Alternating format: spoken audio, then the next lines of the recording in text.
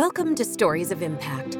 I'm writer-producer Tavia Gilbert, and every first and third Tuesday, journalist Richard Sergay and I bring you conversations about the art and science of human flourishing. This week, we are bringing you a conversation with Dr. Angela Duckworth, pioneering professor of psychology at the University of Pennsylvania and the CEO of Character Lab, a nonprofit that advances science to help kids thrive. She was named a MacArthur Fellow in 2013 and in 2016 published Grit, a book that explores what elements lead to success. She makes the case that achievement is not dependent on genius, but instead on the power of passion and perseverance, grit. Dr. Duckworth believes that grit is part of what allows humans to flourish. So let's start with her definition of what that key component is all about. When I say grit, I mean two things. Perseverance for long-term goals. That's kind of obvious. That's what grit sounds like. And then also passion for the same long-term goals. And maybe that's less obvious. It is working really hard at something over years, despite setbacks. And that's something that you're working toward is meaningful enough to you that you're basically pointing in the same direction as opposed to working hard on lots of different things, one after the other. That's what grit is. I don't think it is the most important of the virtues. I don't think it is the only thing that we should care about as a society, or that I care about as a mother, or that I care about as a person. But I think it is the nature of consequential changes in society, or, dreams that they take a long time to realize. And I think that is why developing the capability and inclination to pursue goals over very long periods with effort and with continued commitment, I think that's why it emerges in my research as a hallmark of high achievers, especially when it comes to their most meaningful personal goals. Part of developing grit is growing the capacity to withstand and learn from failure. Every high achiever I have ever interviewed believes that learning to fail is one of the most important lessons that they ever mastered. And that ability to experience failure as the same as success is really about being able to take every moment in your life and take it as information. If things go really well, what can you learn from that? And if things go disastrously, what can you learn from that? Dr. Duckworth says that developing that mindset takes practice. I aspire to have an open-minded, enthusiastic, and positive attitude toward failure, but I'm not, nearly at the point where that's exactly true. I know enough, though, to keep working toward that. And I'm trying myself to get the period of time where I am defensive, closed-minded, scared, with my fists up. I'm trying to get that to be a shorter and shorter amount of time so that I can get to the good stuff, which is to learn, as every great achiever really does, is to learn from everything so that nothing is wasted, especially those precious lessons that come, gift wrapped in failure. She is careful to acknowledge the stark difference between systemic adversity and setbacks that can help us develop grit. We ought not romanticize adversity. We ought not say, poverty is great. Wouldn't it be wonderful if we all felt marginalized and left out of conversations? But adversity of all kinds is part of life. And if we don't have an attitude toward adversity that says, there's something that I will learn from this experience, even if I don't wish it upon myself or others, I know that it's part of life to have, things happen that I don't want to happen. Now that we understand that that is part of life, that there will be many times where our challenges are greater than our current resources, we can say, well, then what happens next? If I never have the perspective that there's something to be gained in these difficulties, then I don't think I will live a full life. I think a full life says you take your good days and your bad days, and you try to make something honorable out of both of those. One of the paths to gaining valuable perspective through experiencing failure is to deepen self-awareness. And that self-awareness leads to empathy, which is also a part of human flourishing. So if I think of the times in my life where I've really struggled, there was a lack of awareness of the conflicts that were within me. I needed to reflect more and understand, oh, I see, what's going on. The times where I've really struggled is I think when there's the lack of awareness, the conflict was there, but I was not conscious of it. Being conscious of lack of alignment doesn't make the alignment happen spontaneously, but I think it's the first step, because then I can say, oh, I recognize where this negative feeling is coming from, and I can make an intentional decision. And I think that's true at the societal level, where when we come into conflict with each other, I think so often we don't really fully understand the other person's perspective. So I think awareness, both internal and then the kind of empathic awareness of other people's perspectives and lives and feelings, are the very first step to flourishing. Human flourishing, I think, is alignment. I think it is when your hopes and dreams line up with what you're doing every day. And I also think it's when my hopes and dreams are in alignment, as opposed to in conflict with your hopes and dreams. And so when I think of flourishing, the visual that I have is that there is a kind of aerodynamic harmony, both within the person and then across people. Does Dr. Duckworth equate that aerodynamic harmony of flourishing with happiness? Some people would use flourishing and happiness synonymously.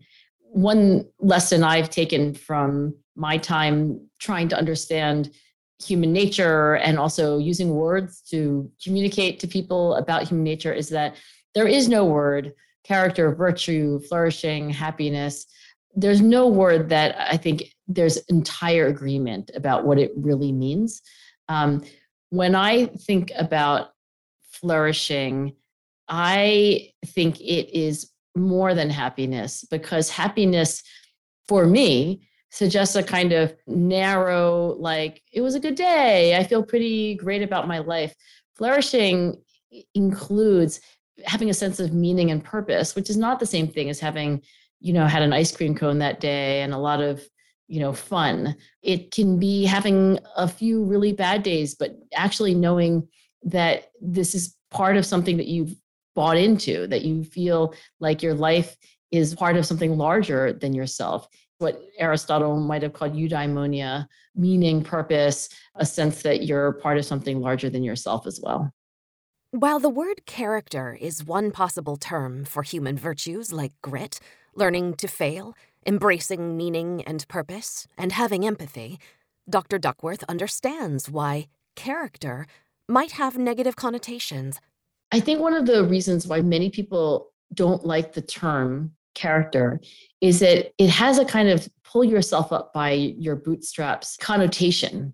And I think nothing could be farther from the truth. If you are a very gritty person, for example, and you live in a community where there are so few opportunities, your classes aren't teaching you very much, there aren't enough laptops for you to even get onto the activity that your class is supposed to be doing that day, you don't have the time in your schedule to do anything that you want to do because you have responsibilities, like taking care of a baby sister or whatever.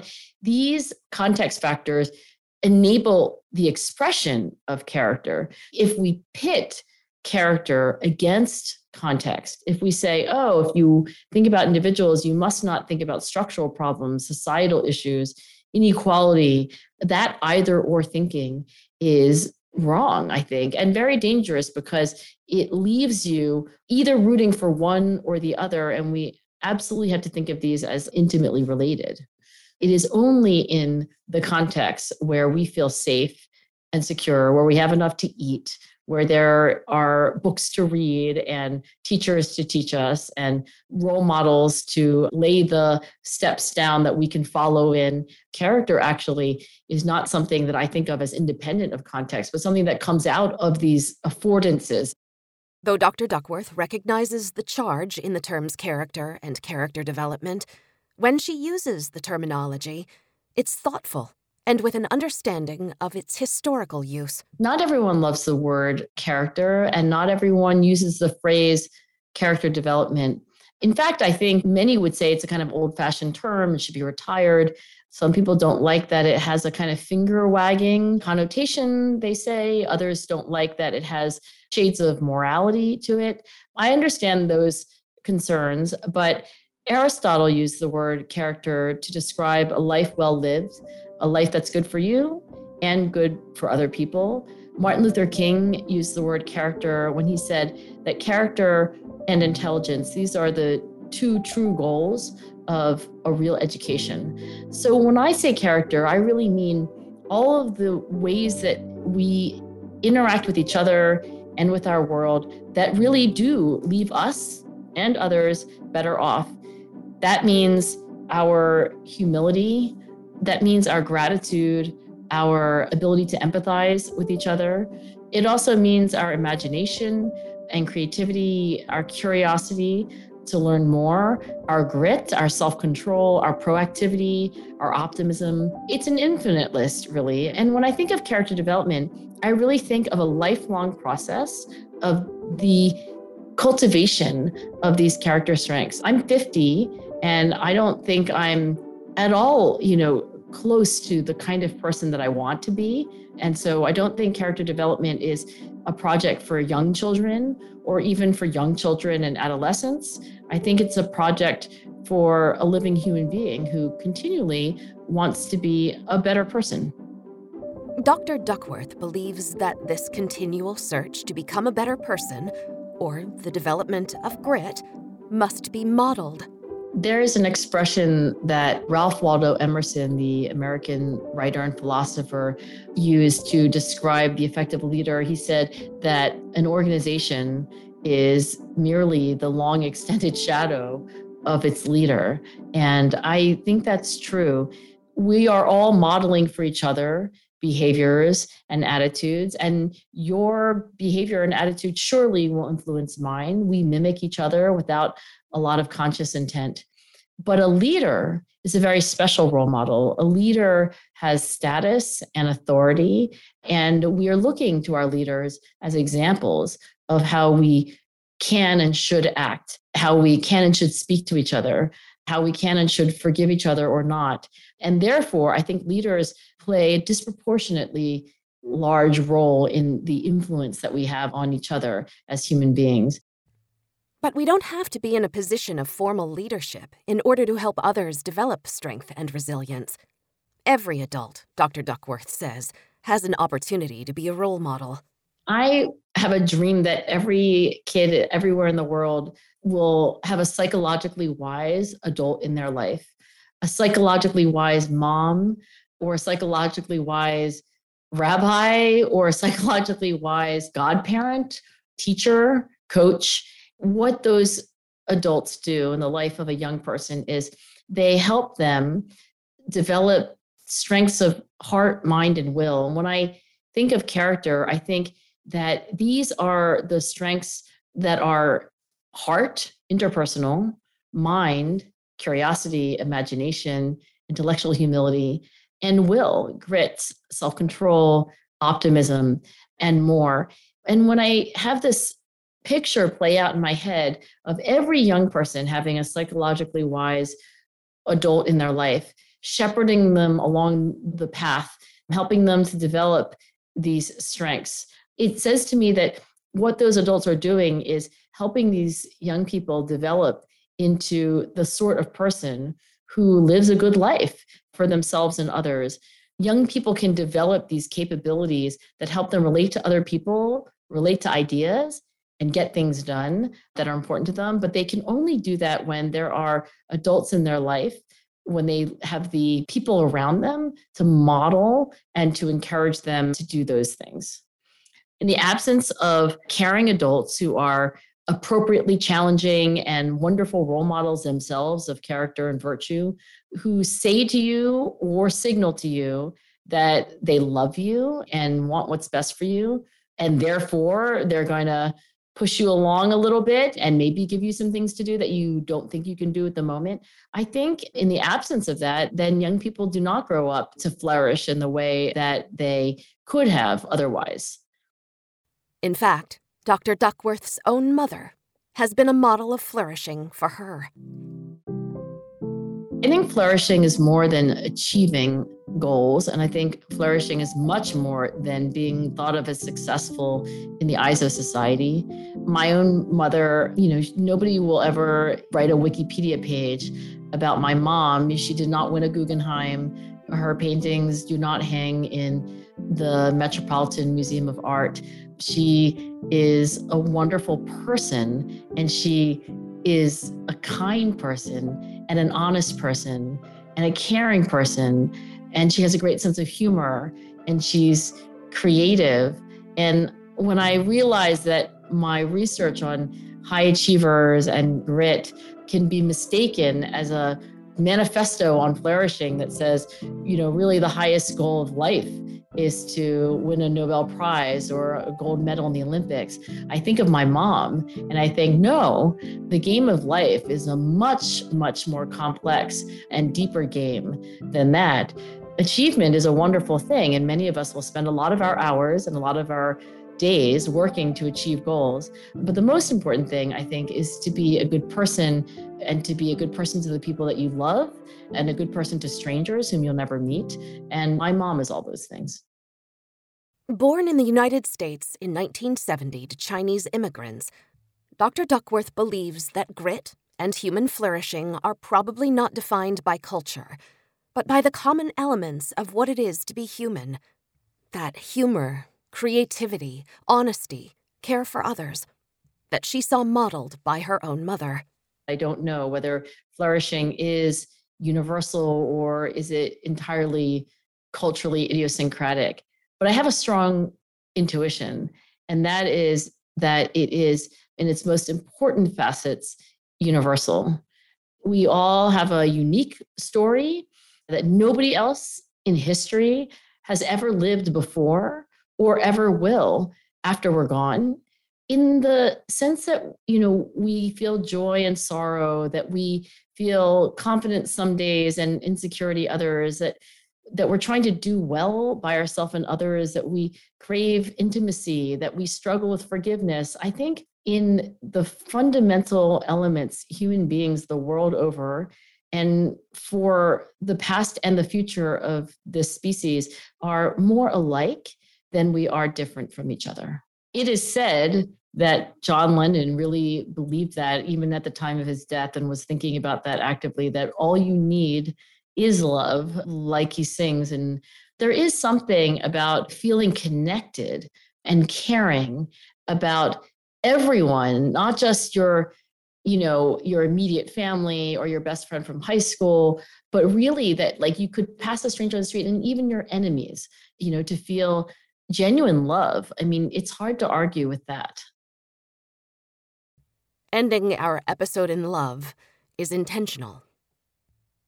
In the time since we released our last episode with Vint Cerf on the digital age, on how vital it is to seek quality information to counteract disinformation and propaganda, Russia has declared war on Ukraine.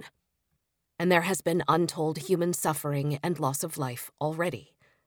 And there are, of course, parts of the globe that have been under siege far longer, with those human hearts broken and those human bodies shattered.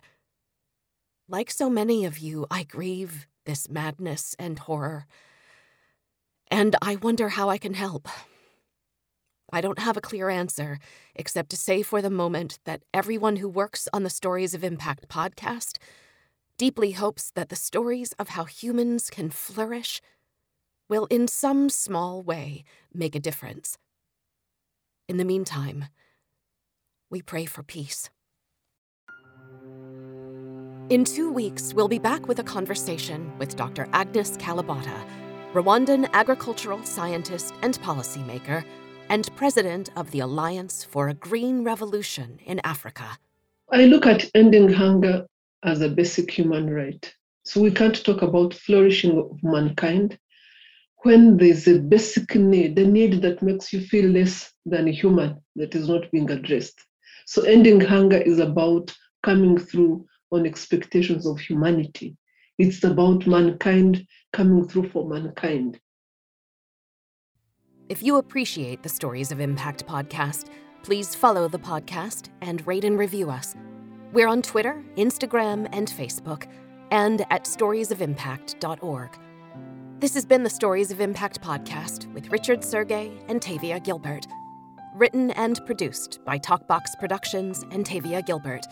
Senior producer Katie Flood. Music by Alexander Filipiak. Mix and master by Kayla Elrod. Executive producer Michelle Cobb. The Stories of Impact podcast is generously supported by Templeton World Charity Foundation.